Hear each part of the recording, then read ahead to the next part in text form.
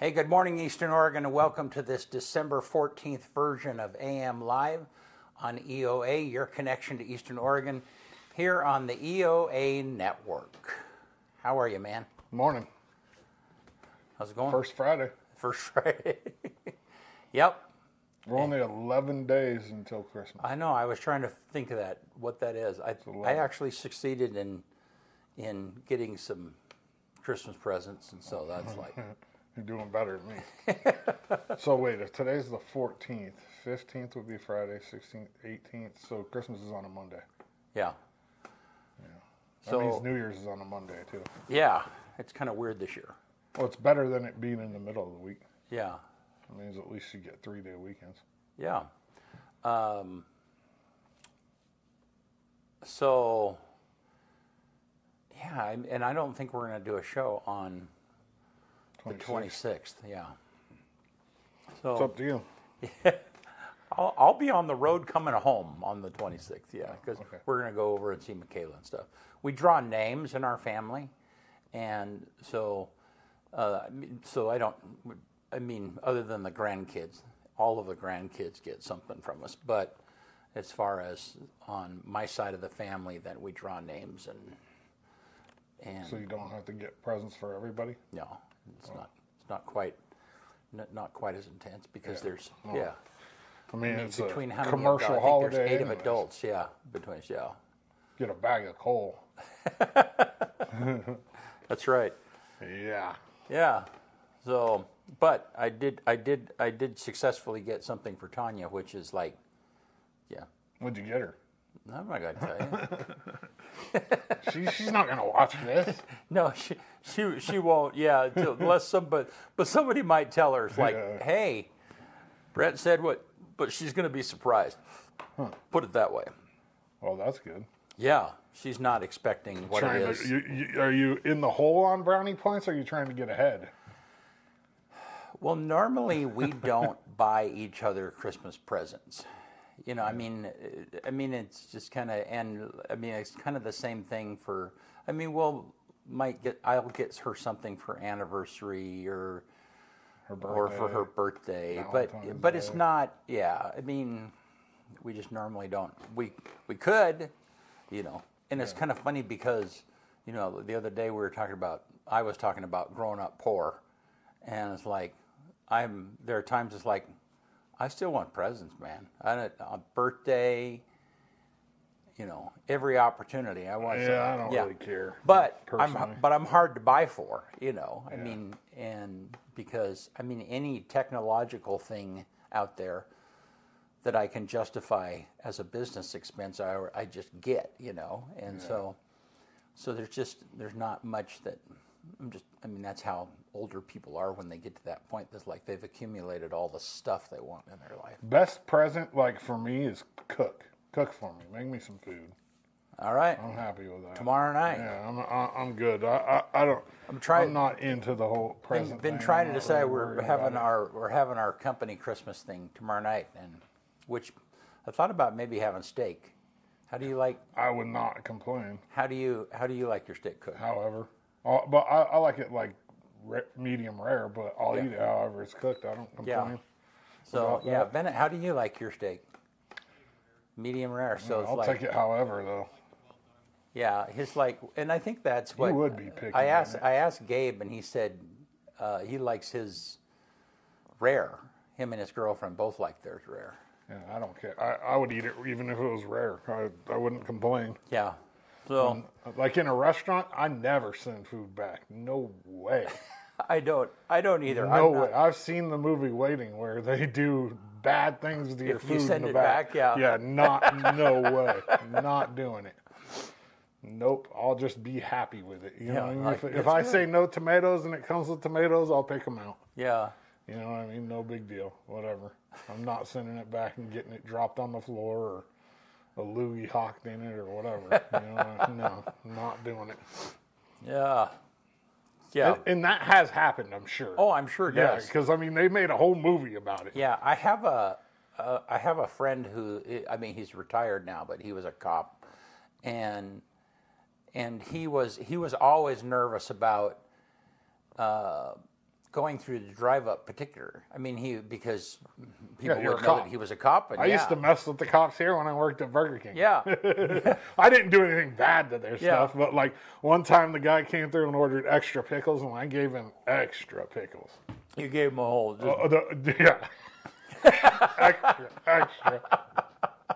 I just kind of figured like it would be a joke. You know, Yeah. he can pick them off if he doesn't want that many. You know what I mean? It's pretty funny. Yeah.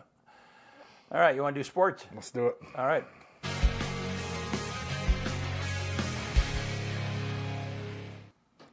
Morning Sports Report brought to you by Northwest Furniture and Mattress.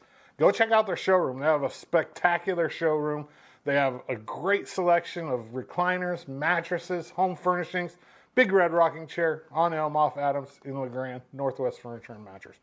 LeGrand boys basketball plays tonight versus Fruitland right here at home. Tip off at 7 p.m. They got to get things going. I mean, they've won one game so far out of 5. So hopefully they can get a big dub at home tonight against Fruitland. Girls travel to Vail tomorrow for a 6:30 Mountain Time tip-off against the Vikings, who are undefeated. Vail's undefeated. They're a really tough 3A girls basketball team, so that'll be a test for our girls basketball team.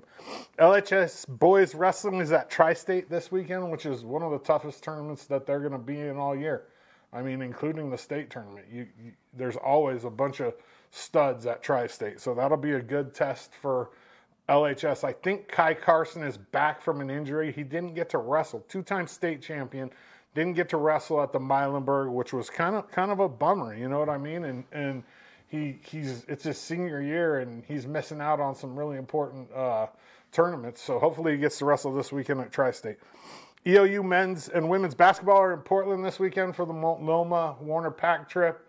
They need to get things on track. The men's team especially. Women's team have dropped 3 in a row. They were picked to win the CCC, and they got to turn it around now. This conference is tough, and you can't start out in the hole in this conference. So they got to make something happen this weekend. EOU men's wrestling is in Reno for the weekend. They duel Montana State Northern and St. Ambrose University on Friday. And then it's the Reno Tournament of Champions on Sunday and Monday for the men. And then the women's wrestling will send some of their squad to Reno to take on Wayland Baptist on Friday, while some of them will be in California at the Women's West Coast Tournament of Champions. Yesterday, I dropped the first Wrestling Wednesday of the year with Clell Carson and Dustin Azure, and they talked about influential things that have been said to them in the wrestling world. Have a look. I think just probably my dad, you know, just let me know that, one day sitting me down after, after my freshman year, All-American, my sophomore year, I was kind of having a roller coaster season. Like we were trying to figure it out, if it was mental, if it was a weight cut, if it was my strength, what it was. And, I think that what helped me turn the corner was just him saying, you know everything about it. You know more than me here. I love you. No matter what happens, no matter what you want, I love you. And I think that just helped me, like, boom, here it is. Turn the corner now, let's go. So you felt like he gave you the keys to the Just bus, like, right? yeah. There, to Yeah. your own bus. Mm-hmm. I like that. What about you, Cole? You got time to think about it. He had the advantage here. He got to sit there and think about it. He didn't even hear what you said because he was like running through it. He's got a whole head full of stuff that's been told to him. I do, man. That's a tough question. I mean, man, I think about all the people that were my coaches, not just Burl Miller, but, people like Fred Arch, I think when he said that, the first thing that popped in my head was, never was a horse couldn't be rode, never was a cowboy couldn't be throwed. Yeah. So, I thought about that. That was the first thing that popped in my head, but I don't know. I think that, like all these coaches, Tom Kinney, he always says the difference between successful people and unsuccessful people is getting up in the morning. So that's another one, just, I don't know. Burl had a different quote every day. So it's like, I don't know. I think just in our program, like all the people and coaches like that I was around, or people that I'm around every day, like just the common thread is just we're all in it to make great people, and that's what's, to me, that's what I say, and that's the most important thing. Be a good person. AM Sports Report brought to you by Northwest Furniture and Mattress. Big red rocking chair on Elm, off Adams in LaGrange. All right. Yeah. Cool stuff. Was that fun with those guys? Yeah. Yeah. Yeah. We didn't do one last year. We've done them. The original was to try to do it every couple weeks or every month, 3 years ago. And we did it, and then we did it 2 years ago, and then with COVID and everything, like we tried to make it work. And then last year they were just, it's hard getting those two in the same room at the same time because they're both busy. I mean, look, you see Chloe, they're going to be in Idaho, Dustin's going to be in Reno, you know what I mean?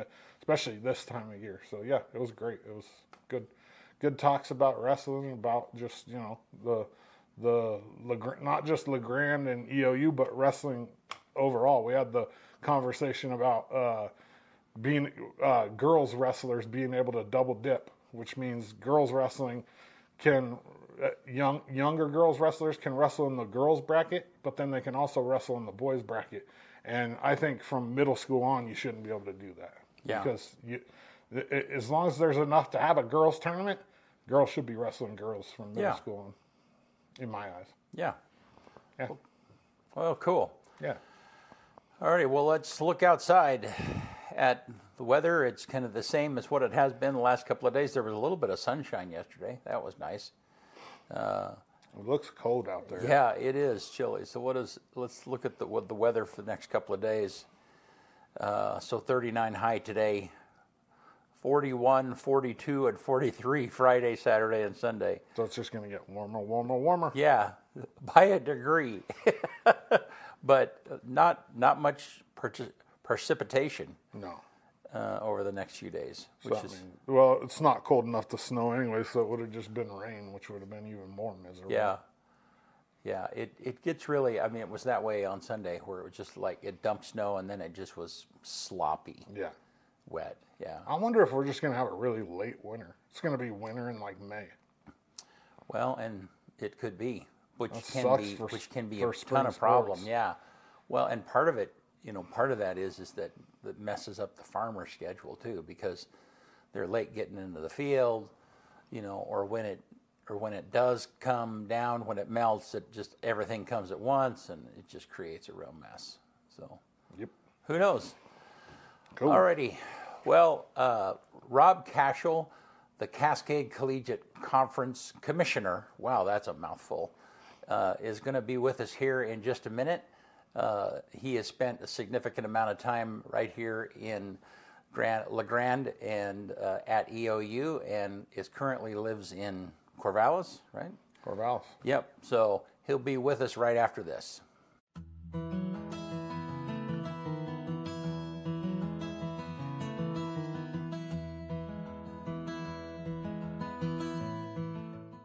Eastern Oregon is full of interesting people, with interesting minds and interesting things to say. Here at EO Live, we're committed to connecting you to these intriguing people with EO Talks. We let our special guests share their ideas and life experiences with deep, open, engaging, and inquisitive conversations. You'll also be informed in depth on some of the most recent and relevant events, issues, and more. EO Talks on EO Live, your connection to Eastern Oregon, now on Roku.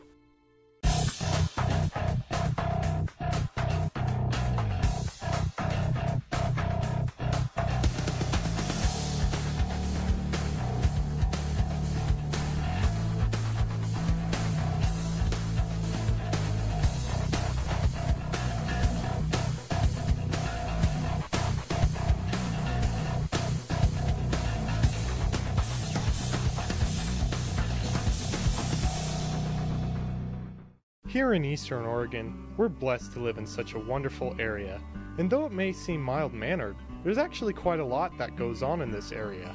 And apparently, there's two dinguses who happen to be here that are actually crazy enough to get up at the crack of dawn to talk about it. Tune in to AM Live on EOA with Brent and Dodsey, featuring special guests, weather, sports, news, and more, every Tuesday and Thursday at 8 a.m., only on EOA Live, your connection to Eastern Oregon, now on Roku.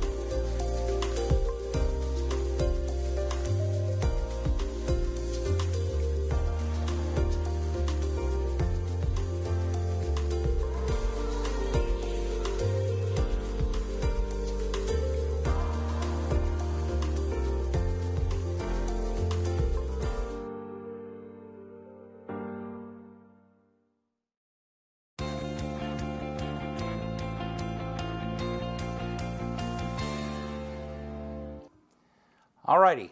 I think we're back. Can you hear us, Rob? I can. Can you hear me? Okay. Damn. We got it worked out. All right. Good. You might have to turn him up just a little bit, Benny, if he'll adjust his volume. How you doing, man? I'm doing good. How are you guys? We're doing great. Yeah. Good to talk with you, and glad things are going good for you. So, you're in Corvallis now, is that right? I am, yeah. Heather and I moved over here in 2019, and I've been here since then. All right. So, are you hearing? Can you hear him? Okay, Benny. Yes. Okay, good. So wait, you lived over here, and you're the commissioner for 7 years. Yeah. I was when I was in LeGrand, took over this job as commissioner. And was the commissioner while we were living there, and then moved over here in 19. Was that a lot of driving? It's all kind of depends on where the championships are, right? Yeah. Lately, I've been spending as much time going back over to EOU and College of Idaho because the programs have been so solid and championships have been there, or in a rotation. We've had championships there. Track and field, as an example, was there last year, and women's wrestling. So it's all kind of the luck of the draw. You're either driving east or west. Yeah, that's cool. And that's the cool part is you get to like come back to the place where, I mean, you were the athletic director here for what, 11 years? Yeah, 2001 to 2012 was the AD at Eastern. So yeah, had a pretty good run there. What brought a Frontier Conference guy to the CCC? Well, that's a great question. And I was the athletic director at Montana Western. It was called Western Montana College at the time, from 1995 to 2001, and I had gone to school there and done a lot of different things there professionally. Worked in admissions and housing development.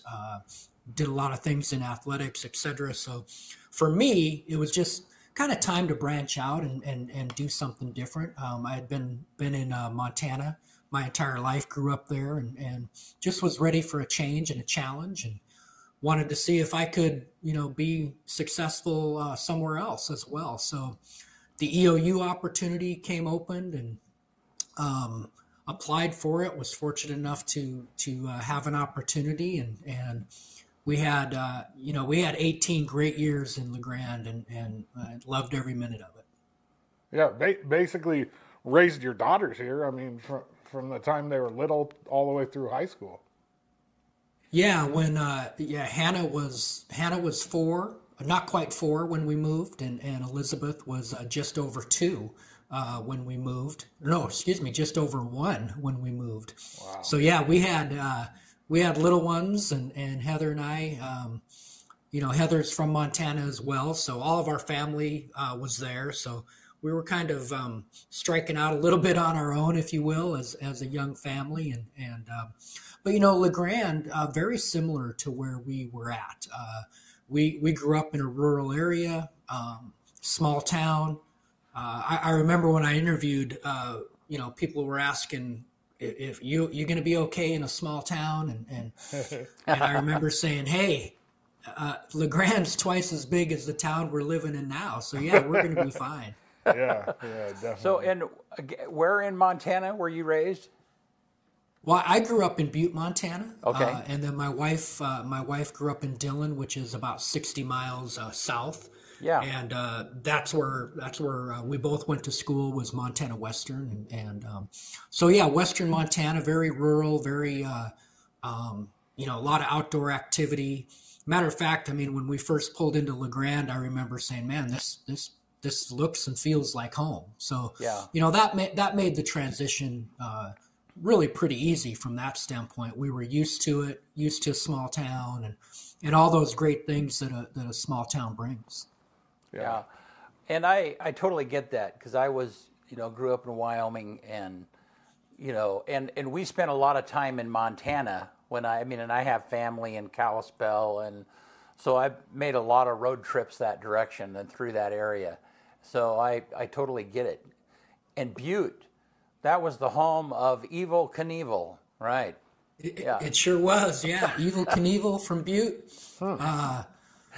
Yeah, also unbelievable mining town. Copper mining. At one point, it was the largest copper mine in the world. So kind of a boom and bust kind of a community with mining and everything. But yeah, Evel Knievel. Not a lot of people know that. I mean, it's like, we're kind of showing our age there, Rob. So, but yeah, he was a big thing in the 80s or whenever that was. So, late 70s, early 80s and stuff. And when we grew up, Butte had a big 4th of July parade, not unlike other communities, but when Evel was back in town, because he kept a home in Butte. When he was, traveling all over the world and doing his thing. But when he was in town, he would be in the parade, and he'd have all of his semis and all of his, and he'd ride his motorbike up and down the parade route and do all of the, he wouldn't do any jumps, but he'd do the, the wheelies. And I mean, as kids, you were just enthralled. You loved it. Yeah, it was kind of funny because, I mean, thinking back on it, he was kind of like this combination of Elvis and a motorcycle. I mean, he was really at the very beginning of the take the show on the road thing, and I mean, anyhow, that was what an era that was. So for sure. So then, have you always? What about like your support for Carroll College? Has that always been when you're here? Was that ever a conflict for you? As like, okay, because were you one of their supporters and fans when you were there? Supporter or fan? No. Hey, when I was at Montana Western, I was all in on Montana Western, and when I was at Eastern, right? I was all in on Eastern. You have a healthy respect for everybody.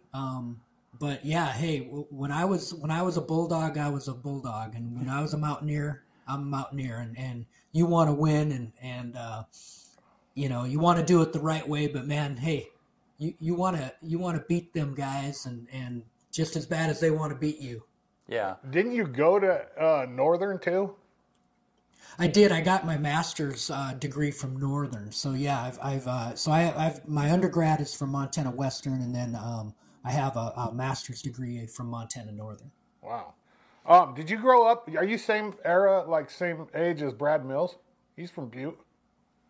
Brad's a couple of years older than me. Yeah. Craig, his younger brother Craig, and I are a little closer in age. I think Craig was a year older than me, and then Brad was a couple of years older. But yeah, we're kind of in that same era. But Brad's a couple of years older. Yeah, Brad's EOU Hall of Famer. Yeah, he sure is. Baseball guy, and I think he's living up in Canada now, if I'm not mistaken. Yeah, he is. He got remarried. And Craig, his brother, I think is still down in the Boise area. It might be Idaho Falls area, but yeah, great family.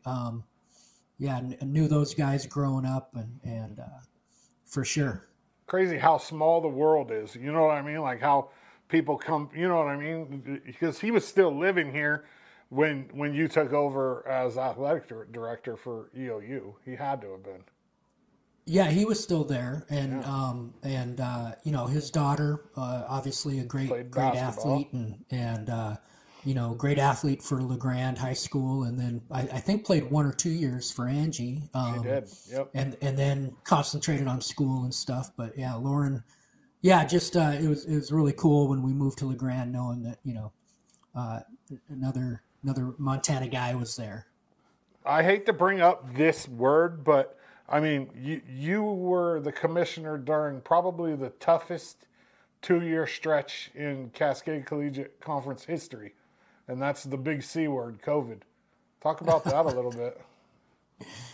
Yeah, it was an amazing time, that's for sure. And from my standpoint, not a whole lot changed for me personally because, I work from home, so I was already kind of isolated, if you will, and didn't have that personal kind of disruption. Where the real disruption came, obviously, was in not being able to participate. And then when we were able to participate, all of the things we had to do from a standpoint of testing and the daily health checks and then if something happened, when people had to be isolated and not be able to come back to their team and then all the external stuff that was going on at the time. I remember when we were trying to get ready to participate, just out of the blue, the governor's office says Oregon State and University of Oregon are free to play, and they had a plan moving forward. Everybody else, you're shut down. And that was with zero warning. Zero warning. We had no idea that was coming. Oh, that's crazy. And we had a plan, and we had put our plan forward, and the health department at the time just wouldn't budge. Wow. And then slowly, they let Portland State and University of Portland play because they were Division I. And they're, it's easy to be critical looking back, but it's also, you have to remember that people were making the best decisions they could with the information they had. On the fly. But it was crazy. We couldn't play at our level. Division II, Division III couldn't play in the state of Oregon. And I remember kind of one of the things that just sent me over the edge was they said we couldn't play at our level, but they let teams from out of state come and play. So I remember Carroll College women's basketball came and played Oregon State during COVID. Yeah. But they wouldn't let, Bushnell or Corbin, right, which is right, 30 minutes away. We couldn't play. That's crazy. It was wild. Dodsley, during that time, we were really lucky too. A professor at Corbin had done all of her doctoral research in testing, in PCR testing. Wow. And I learned a lot about COVID and a lot about PCR testing that I never thought I'd ever learn. But, PCR testing has been around for a long time, and it certainly does more. You can test for more than just COVID. But she did all of her doctoral work in this area. So she actually, early on, provided us a pathway in which we could participate. So what we did is we partnered with her and with Santiam Hospital over in Staten, Oregon. Yeah. And we were having our student athletes at all of our institutions doing saliva testing. So they would get up, we'd have a schedule at Eastern Oregon University, and the volleyball team would go in at 6 a.m. and do their saliva sample, and we'd FedEx it to the hospital, and they'd do the testing. But what made it possible for us, because you guys remember at the time, a PCR test was a couple $100 every time you did it. Yeah. Yeah. Well, we were able to do this saliva testing for $5 a test. Oh, wow. So big difference. So it allowed us to safely participate, and it didn't break the bank. And forever thankful to Sarah Comstock and her work and helping us get through that. But it was a difficult time for sure.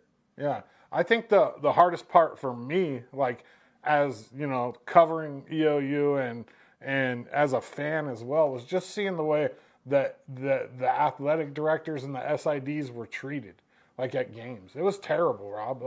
People were just disrespectful. They'd throw their masks on the ground. It's it's not these people that are making you wear this mask. Yeah. You know what I mean? And it was just hard. It was one of those times where you're like, man, that being an SID and an athletic director is already a hard enough job. Mm-hmm. Let's not make it harder. Mm-hmm. Yeah, you're right. It was, people's I think people's true colors came out, and you know, whether it was their political belief or their philosophical belief or whatever, you know, the SIDs, the athletic directors, the athletic trainers. Oh yeah. They just worked so hard during that time, and you know, one of the things that really shone through for me during that time is how great our student athletes were. Man, they got up, they went and did their testing, they wore the masks, they did everything we asked of them for the most part, and just did an amazing job to not only participate in a activity that they loved, but to, more importantly, go to school and get everything done that they needed to get done. So when I look back on that time, that's one of the best things that I remember is how great our student athletes were. Yeah. Well, hey, I have a question for you. We had Police Chief Gary Bell and Jason were on the other day, and we were talking about, I think we were commiserating after the show offline, and you guys were talking about how the athletes staying out of trouble that changed a great deal when you became the athletic director here, because you, I don't know, maybe you explained that a little bit better than what I I just thought it was an interesting conversation, Kyle. Yeah, it was basically like the whole integration of student athletes into the general public in LeGrand hadn't really like taken place as much until you got here, and there was this expectation of student athletes, because even Chief Bell brought it up, like in the mid to early 90s, or mid to late 90s, it was pretty bad. I mean, there was some pretty bad big parties and like fights, and just there wasn't the integration that there was today. You know what I mean? And Chief Bell basically gave you a lot of that credit. He did, yeah. Is that something? Well, go ahead and comment on that. That's certainly nice to hear. I think it goes back to just accountability, right? Most young people function pretty well if they know what's expected of them, and it's clearly defined, and you lay out, hey, this is how we do things, and this is the expectation.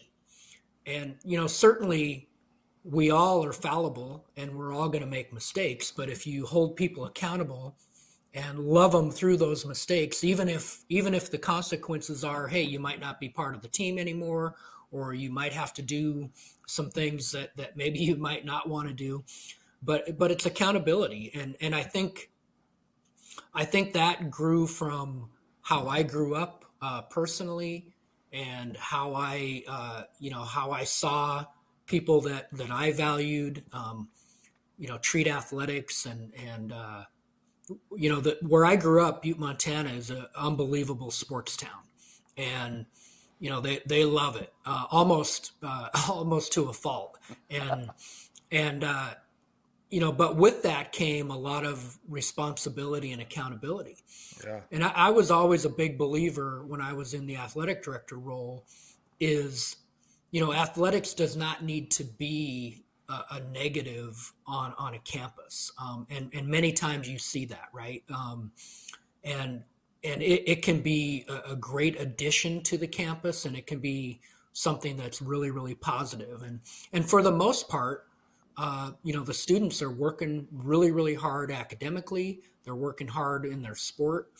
And then it's our job as administrators and coaches and to provide those bumpers, if you will, of, hey, this is how we're going to behave ourselves, and this is what the expectation is. And that all goes back to holding people accountable. And not just the student athletes, right? You have to hold coaches accountable to the type of individuals they're recruiting. You have to hold everybody accountable to a standard that is what you want to represent. Because, hey, Eastern Oregon it's a huge part of LeGrand and that valley. And you're representing not only Eastern Oregon University, but you're representing the people of La Grande, the Valley, the Grand Ronde Valley. So it's a big responsibility. Yeah. The CCC has grown from 12 to 23 teams since you've been the commissioner. Is that right? Yeah, when I took over as commissioner, we actually had 10, and we were losing one. Concordia was going Division II at the time, so we were going to be down to 9. So yeah, we have 12 full-time members now, and then we have 11 what we term as associate members. And which don't have all of the. Yeah, they participate in our league in a certain amount of sports. So we have 12 full members and then 11 associate members. So over the last few years, especially, the CCC has been pretty dang successful. I mean, I can sit here and rattle off teams, but take a chance to brag on the CCC a little bit. Well, you're right, and we've had great success in our league, and that goes back to what we were talking about earlier. Coaches, really good coaches being hired by great administrators, and recruiting not only great athletes but great people and good students. And last year was probably our banner year in terms of national success. We had 6 national championship teams last year. We had, I think, 10 track and field individual national champions. I think we had 3 wrestling national champions on the men's side, and I think 3 or 4 on the women's side. So yeah, and then we had 2 runner-up places and a runner-up in the beach volleyball invitational. So yeah, it was an unbelievable year last year. And then, we started off this year great. College of Idaho just won the women's cross-country national title. Khaki and EOU Mountaineers obviously were in the semifinals of volleyball for the second year. So things are looking great. What's the as the commissioner? So you're in charge of everything, right? From marketing to like hiring and firing of your people, your SID, all that. But then you're also like the image of the CCC. What's the hardest part about that job? Oh boy, that's a great question, Dodsey. And the reason it's a great question is because I don't know. It's hard to think of anything that's really, super difficult or something I dread. Probably the hardest part, and I would say even as a commissioner or even as an athletic director to a certain degree, is much of what you do is you are implementing policy. So that's a lot of what I do. I make sure that the policy that is voted on by the coaches and approved by athletic directors or council of presidents, etc., I enforce those policies. There's very, very few things that I do independent of policy. So, whether it's the type of schedule we have, or what do you do in a rainout, or how you do tiebreakers, or, who picks player of the week, all that kind of stuff. 99% of what I do is driven by policy that is agreed upon long before we start a season. So I think probably the hardest thing is making sure, or trying to get people who might not know to that detail, what it is that you're actually doing. So, if somebody is suspended for a game or something like that, most of it is based off of either sport rule or policy that we've already enacted. How we do tiebreakers, things like that. So yeah, that's probably the most difficult part is just trying to make sure, all the armchair quarterbacks and the pundits, who think you're just making it up as you go. That's funny. I mean, I fired you off a couple emails before. I'm not going to lie. What about? Yeah, but at least you asked the question and then allowed for the answer to be provided, right? And then after you got the answer, I'm assuming, maybe you agreed with it, maybe you didn't. It makes sense. Yeah, I just like to understand more than anything. Yeah. On the flip side of that, and I think I know the answer to this, but I want you to say it. What do you love about your job? What's your favorite part of it? Oh, gosh.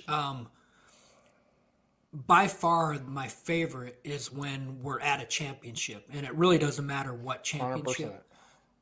Because that's when I get to interact with the coaches and the student athletes the most, and I just love that because you truly get to see the hard work that's been put in, the gratitude that most of the time the student athletes show towards each other, towards their coaches, towards the event itself.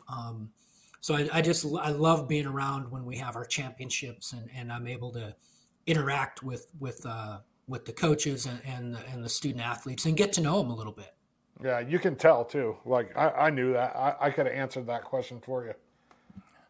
Well, Rob, you and I, and I don't think Kyle and the rest of my staff knows this, but you and I intersected a long time ago, back in 2011, I think it was. Yeah, and when nobody was streaming, and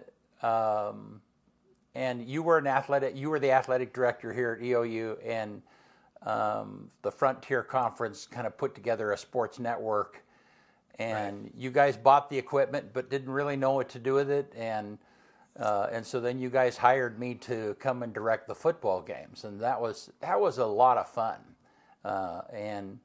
and so that's where you and I connected and got to know each other. And those were fun days back then. I mean, nobody was streaming, and that was a cool thing.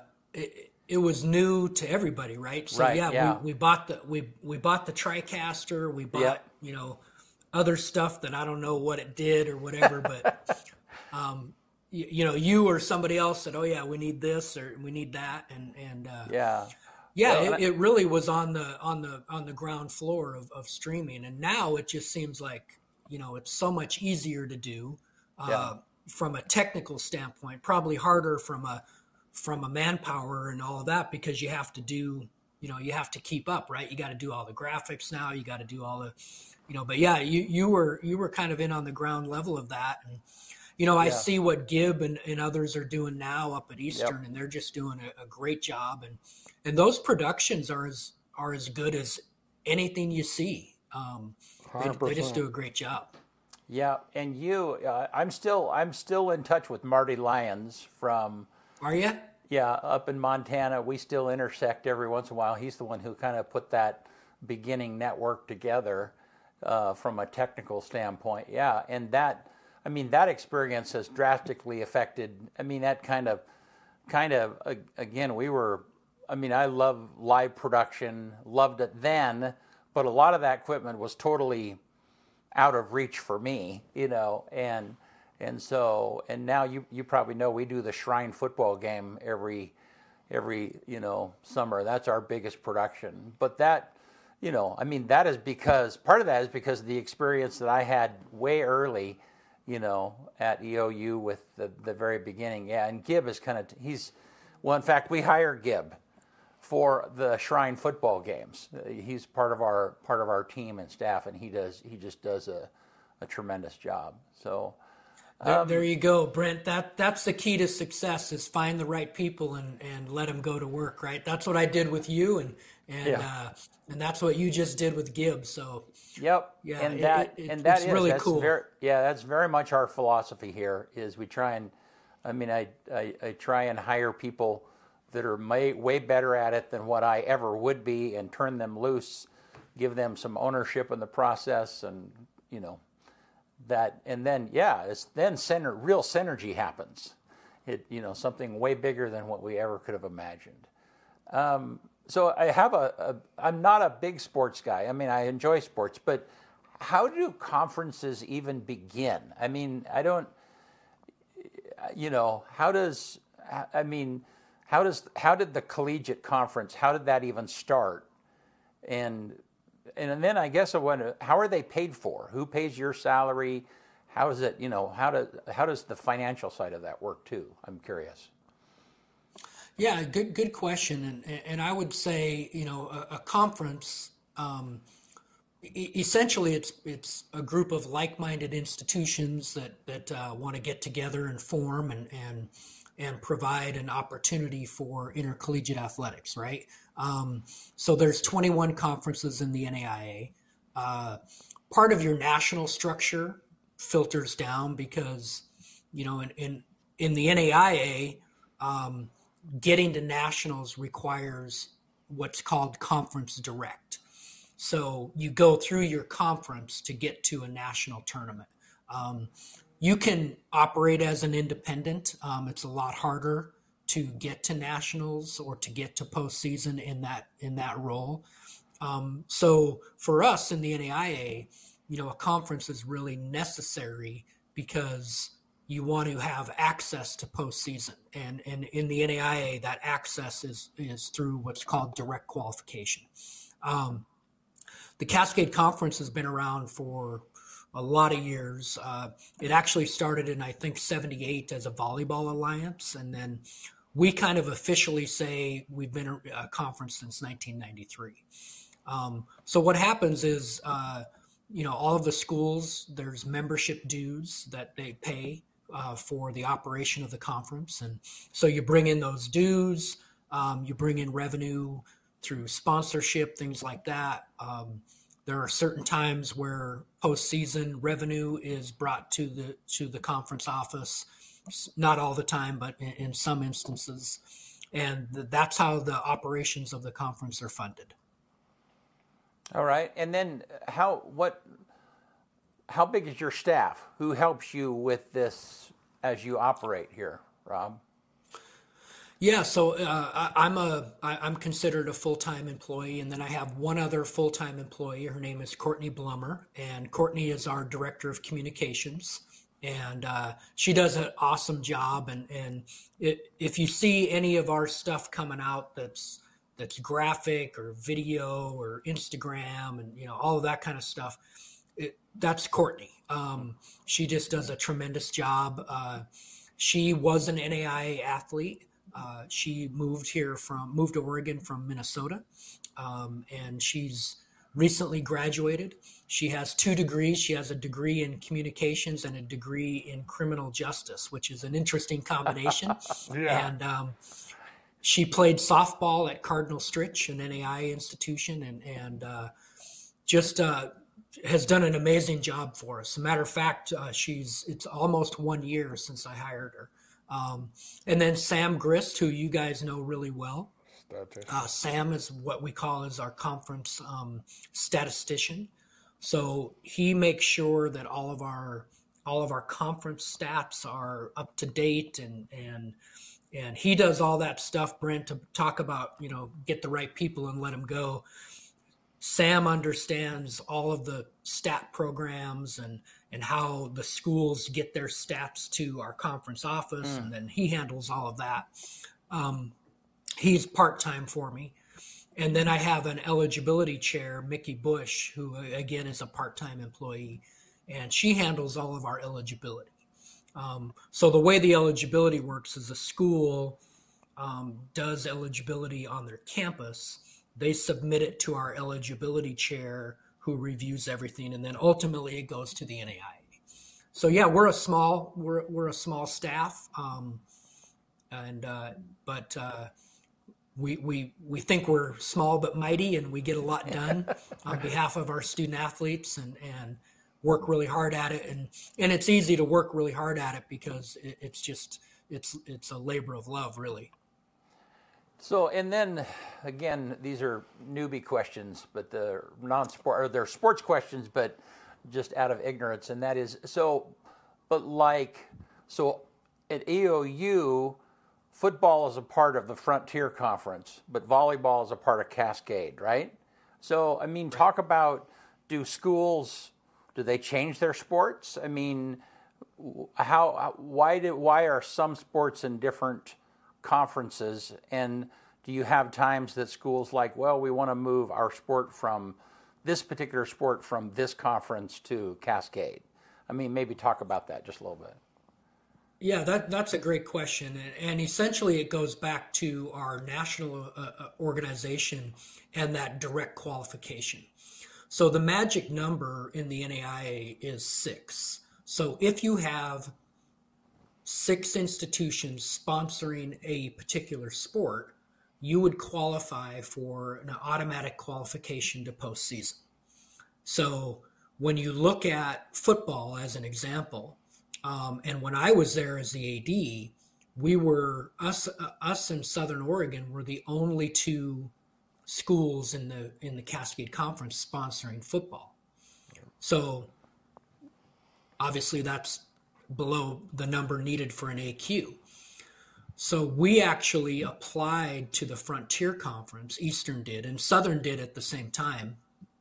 We were admitted at the time when we got in 2004, I think it was. And Southern was not let in at that time.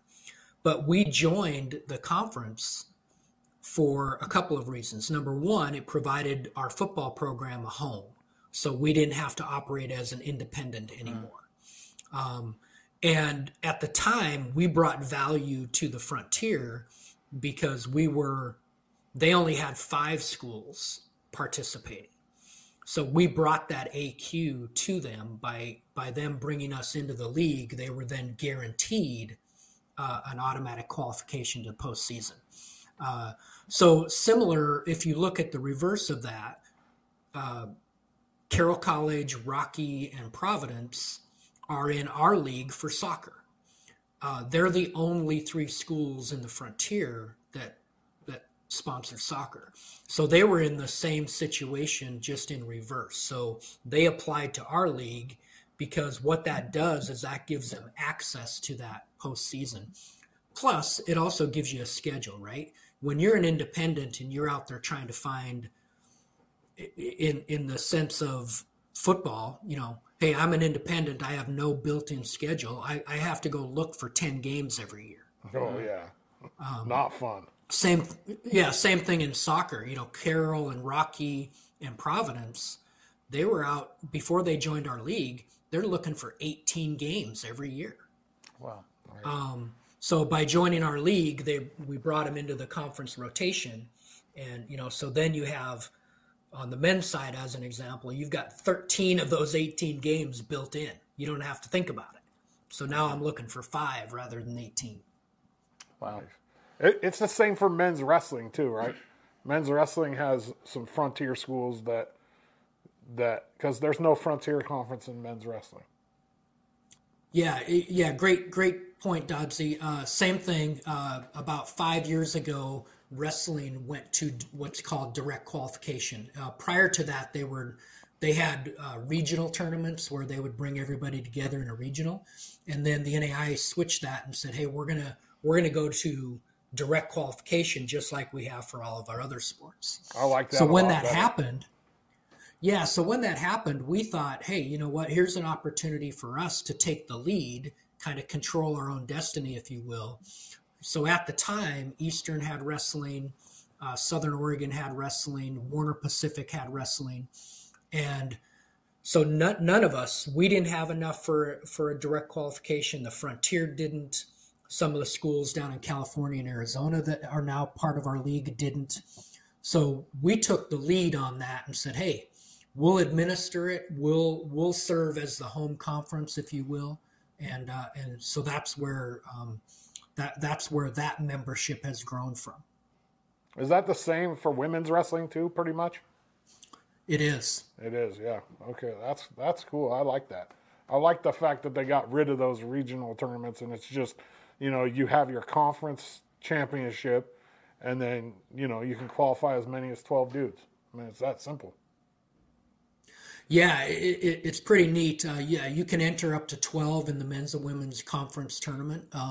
And then what's really cool is the number of allocations you get to nationals is based off your conference in that entire year. So, and the CCC gets a ton. We do get a ton, and it's because we've got some really, really good wrestling programs in our league. Yep. So if you're ranked individually in the top 25 at the end of the year before the tournament. So as an example, let's say there's 41 individuals ranked throughout all of the weight divisions in our league in the top 25. So what that means is that your conference gets 41 allocations to nationals. Yeah. So now it's by the weight class. So, let's say in heavyweight, you got 5 dudes or 5 young women that are ranked in that top 25. Then in that weight class, you're sending 5 people to nationals. Yeah. Now they got to go win including your conference champion. The conference champion is part of that 5. That 5, yeah. Yeah, so if I've got 5, so let's say you're ranked number 1 in heavyweight, and you go there and you win it, you're one of those 5 that get to go. Yeah, but because if you came in ranked number, yeah, but you got to still go perform, and that's what's really cool about it, because you can come into the tournament ranked number 1. So let's say you came into the tournament ranked number 1, and then you got beat. Well, you're not an automatic. You'd have to wait and see if you get an at-large. Gotcha. So it makes the wrestling tournament intense. Right. Is there any new sports? I'm a huge fan, and I've been talking about this for a long time. I think EOU needs to get beach volleyball. I've said that over and over and over. We're really successful. You look at Corbin, you know what I mean? I don't see why we haven't tried for it yet. Are there any new sports coming that you can talk about, or for any of the teams in the CCC? Yeah, first of all, I would say Kaki would agree with you that, 100%. that she's ready to add beach volleyball. And I think they are looking at it, and when they do it, or if they do it, I know it'll be a good decision, and a decision done really well, because Angie and Kaki and everybody does a great job up there.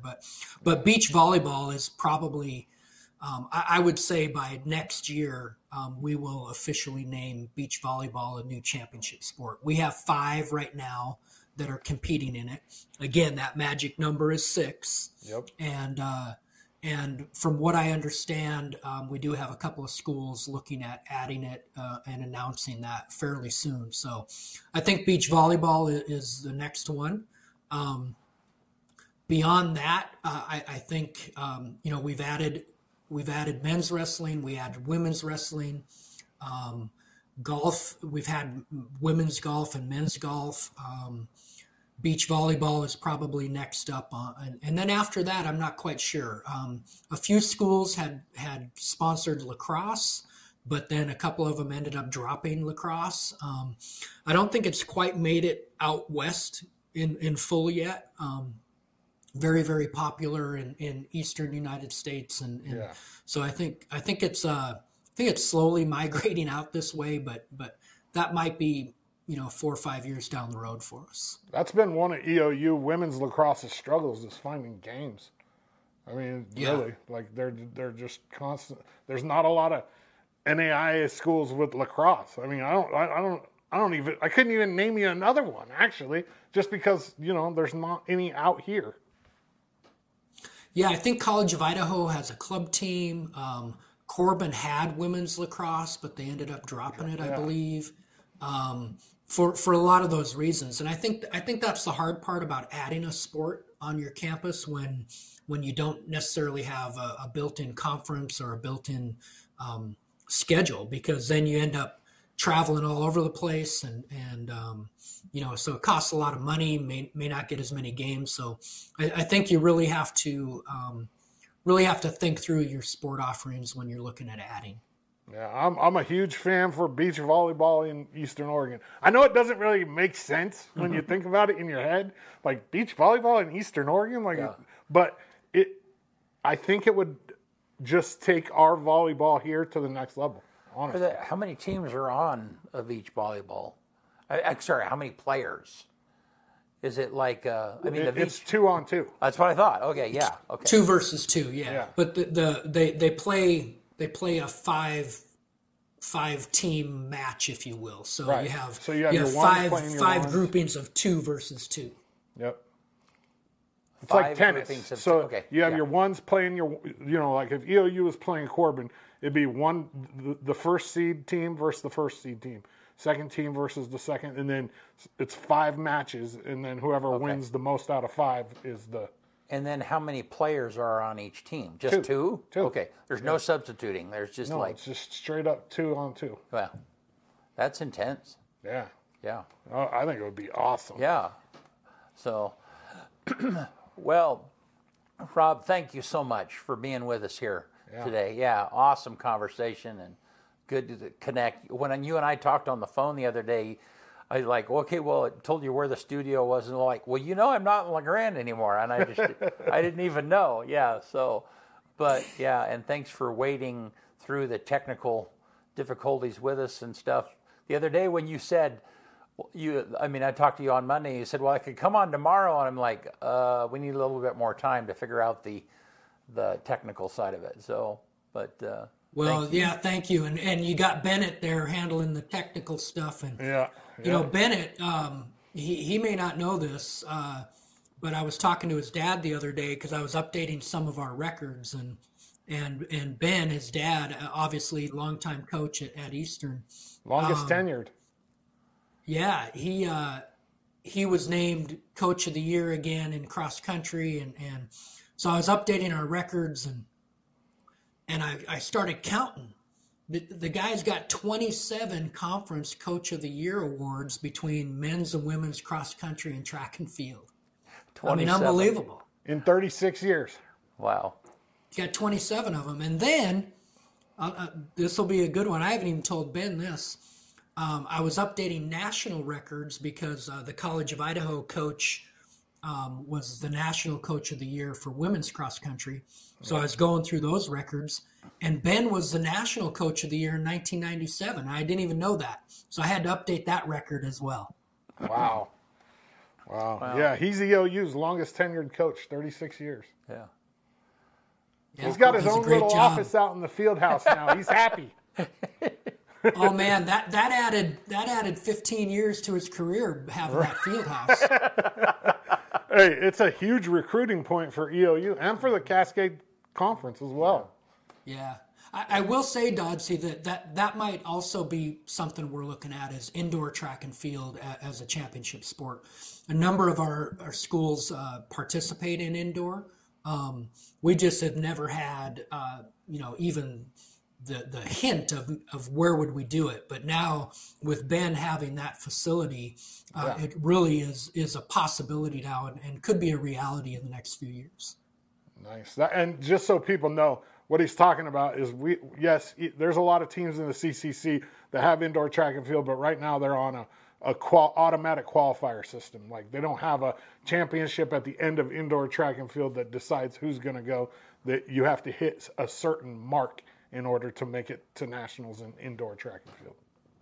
Yeah, and that's the same in outdoor too. We choose to have a conference championship in outdoor, and you can use that as a qualifier as well.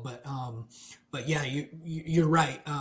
You're not required to have a conference championship in indoor and outdoor track and field to move on to nationals. Right. Cool. All righty. Well, hey, thanks. Hang around with us for just a minute while we do the end of the show. Yeah, why don't you take Thank it you, away. guys. Yeah, we appreciate you. Yeah. Thank you. All right, let's get them out of here. On this day, 1751, December 14th, the first military academy in the world, the Theresian Military Academy, is founded in Austria. On this day in 1793, the first state road is authorized in the U.S. It ran from Kentucky to Cincinnati. 1903, on this day, the Wright brothers' first attempt to fly the Wright Flyer in Kitty Hawk, North Carolina. Obviously, it was unsuccessful because it wouldn't say the first attempt. You know what I mean? It would say they flew. Yeah. 67 on this day, DNA is created for the first time in a test tube. 2003 on this day, U.S. President George W. Bush announces the capture of Saddam Hussein. 2016 on this day, Amazon announces its first delivery by drone, 2 kilometers from their warehouse in the UK. So they delivered a package 2 kilometers away by drone. That's crazy. I'm surprised we don't have more drone deliveries now. Yeah, I mean, they're working on it. And then 2021 on this day, Steph Curry made his 2,974th three-pointer to surpass Ray Allen as the NBA's all-time three-point shooter. Wow. Quote for the day. Oh, yeah. Should we do quote first? Yeah, let's do quote first today. You can't get much done in life if you only work on the days you feel good. And that's Laker great Jerry West. One more time. You can't get much done in life if you only work on the days you feel good. And then we'll end it with this one. The number 1 song in America on this day in 1993. Again, by Janet Jackson. All right. Boom. Yep. Well, hey, thank you, Rob, again for being with us. Appreciate it. Yeah. And appreciate you guys. Thank you. Yeah. Thanks, Eastern Oregon. We'll see you soon.